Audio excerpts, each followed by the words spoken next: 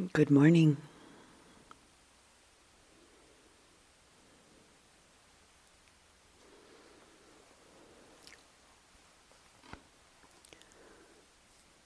My name is Marcia,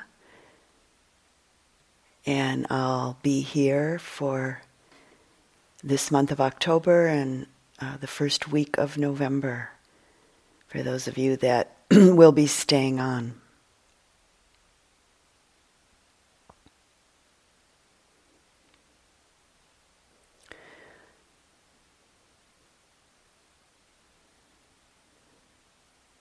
This morning's reflection is about spiritual urgency, Samvega in Pali.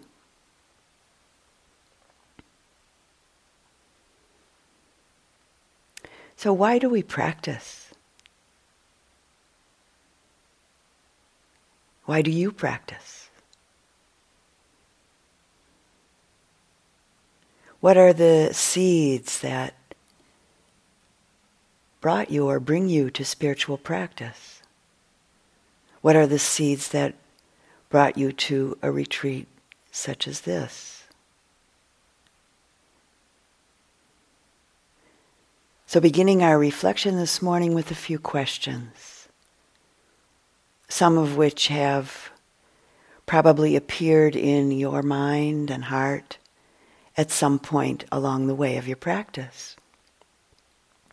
These questions that humans have felt and asked forever and ever, regardless of culture, regardless of history. These murmurings of the heart, the deep questionings and yearnings that have been going on in us as long as there have been human beings. What is life about? What is death? Its significance, its meaning. Can I be happy? Can I be at ease in this life? What is it that I need to be really, truly happy and at ease in this life? Can I, or how can I live gracefully, peacefully in this life with all of the challenges and difficulties in this changing world, in this changing country, with all of the challenges within me and all around me, right here and now in this very life? What is it that brings me to practice? And again, why am I here in this retreat right now?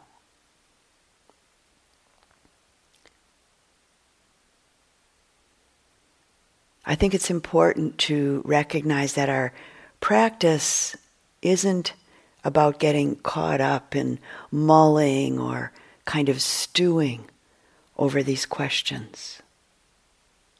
But rather, these questions can be taken in as a motivating force and as an inspiration towards connecting to and dropping more and more deeply into our practice. So this morning's reflection about an urgency to awaken, and as I mentioned, the Pali term is Samvega. And this is often translated as spiritual urgency, although actually it's a term that's somewhat difficult to render into English, because it includes quite a number of different mind states. In the classical Buddhist texts, the force of energy of Samvega is spoken about as one being moved or one being stirred to a sense of urgency to practice. And then the classical texts go on to say that Samvega is also about one being moved to a sense of urgency within practice itself by what should move one, and then followed by the systematic effort of one so moved.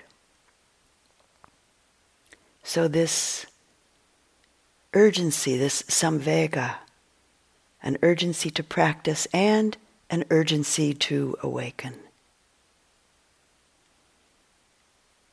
It's important actually to note at this point that spiritual urgency is an energy that's not at all fraught with a tense or frantic or obsessive quality.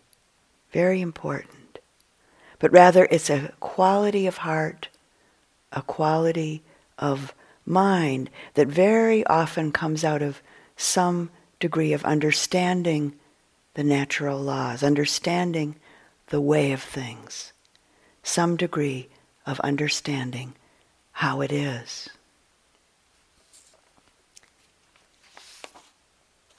A friend of mine told me that at some Zen retreats, every evening at the end of the evening's group meditation, a student strongly strikes the han, a thick piece of wood that's hanging by a rope.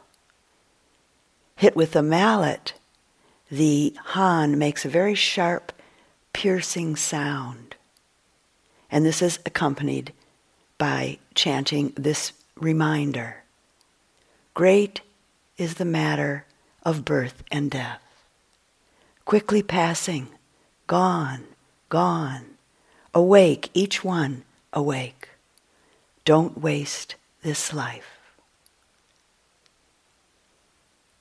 This practice can be a reminder for us that along with the potential spaciousness and timelessness of our meditation practice, there is an urgency, an immediacy, we could say, to be present, to be fully present. I was told that a group of nurses who work at the bedside of critically ill and dying people said this. They said, we discovered that what is most important in healing is nothing that we say or do, but the quality of our presence. And I think it's fair to say that many of us at times, we get so caught up in a kind of striving practice that we forget what's most important.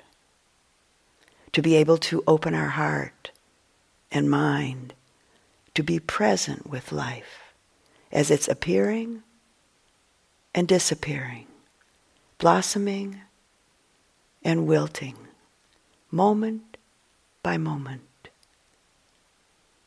We can forget that our practice is not just to help us solve our problems, but to really enter deeply into the ineffable mystery of life and death.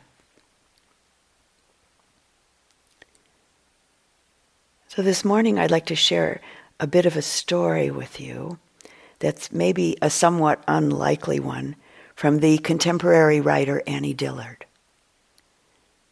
And it's a story that I've found to be very, very inspiring, and that invoked a spiritual urgency in me the first time that I read it, many years ago now. And it continues to move me every time that I read it.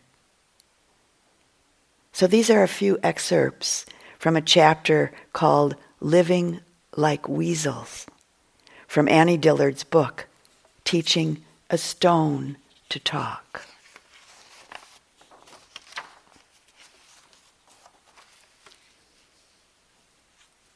Last week I startled a weasel who startled me, and we exchanged a long glance.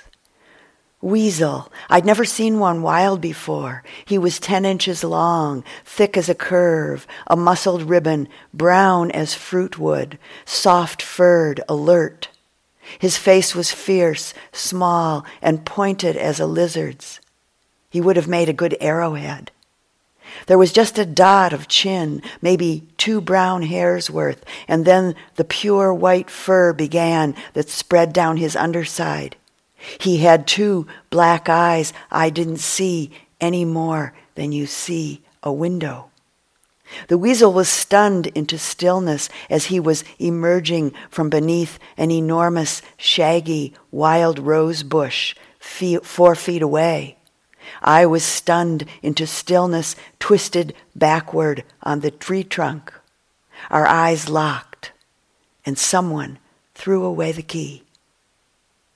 Our look was as if 2 lovers or deadly enemies met unexpectedly on an overgrown path when each had been thinking of something else. A clearing blow to the gut. It was also a bright blow to the brain, or a sudden beating of brains, with all the charge and intimate grate of rubbed balloons. It emptied our lungs, it filled the forest, moved the fields, and drained the pond.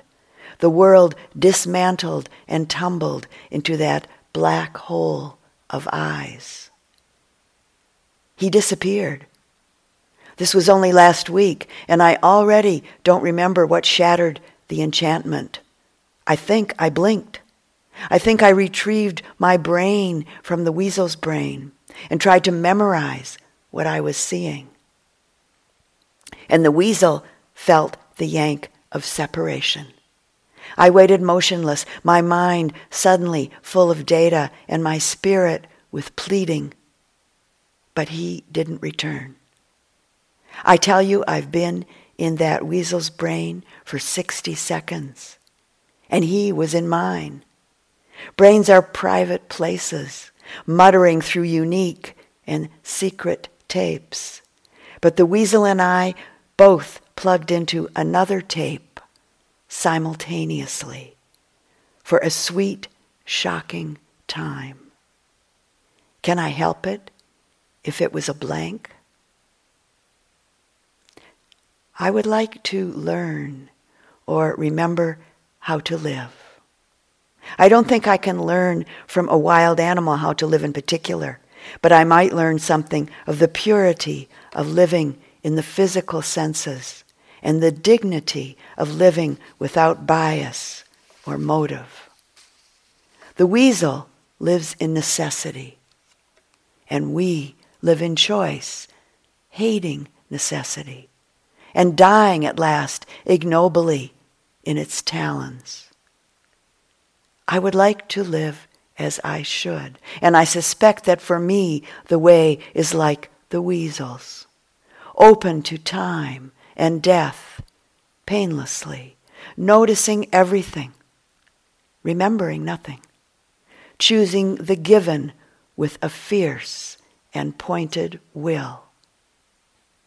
I remember muteness as a prolonged and giddy fast where every moment is a feast of utterance received. Time and events are merely poured, unremarked, and ingested directly, like blood pulsed into my gut through a jugular vein. We can live any way we want. People take vows of poverty, of chastity, and obedience, and even silence, by choice. The thing is to stalk your calling in a certain skilled and supple way, to locate the most tender and live spot, and plug into that pulse. This is yielding, not fighting. A weasel doesn't attack anything. A weasel lives as it's meant to, yielding at every moment to the perfect freedom of single necessity. I think it would be well and proper and obedient and pure to grasp your one necessity and not let it go, to dangle from it limp wherever it takes you. And then even death, where you're going no matter how you live, cannot you part. Seize it and let it seize you up aloft even, till your eyes burn out and drop. Let your musky flesh fall off in shreds, and let your very bones unhinge and scatter over fields and woods, lightly, thoughtlessly, from any height at all, from as high as eagles. I would like to learn or remember how to live. I would like to live as I should. And I suspect that for me, the way is like the weasels, open to time and death, painlessly, noticing everything, remembering nothing, choosing the given with a fierce and pointed will.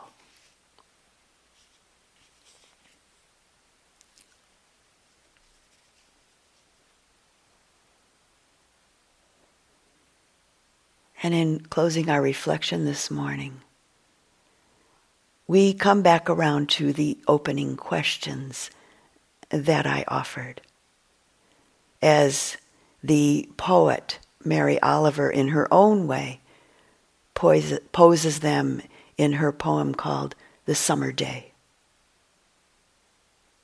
Who made the world? Who made the swan and the black bear? Who made the grasshopper?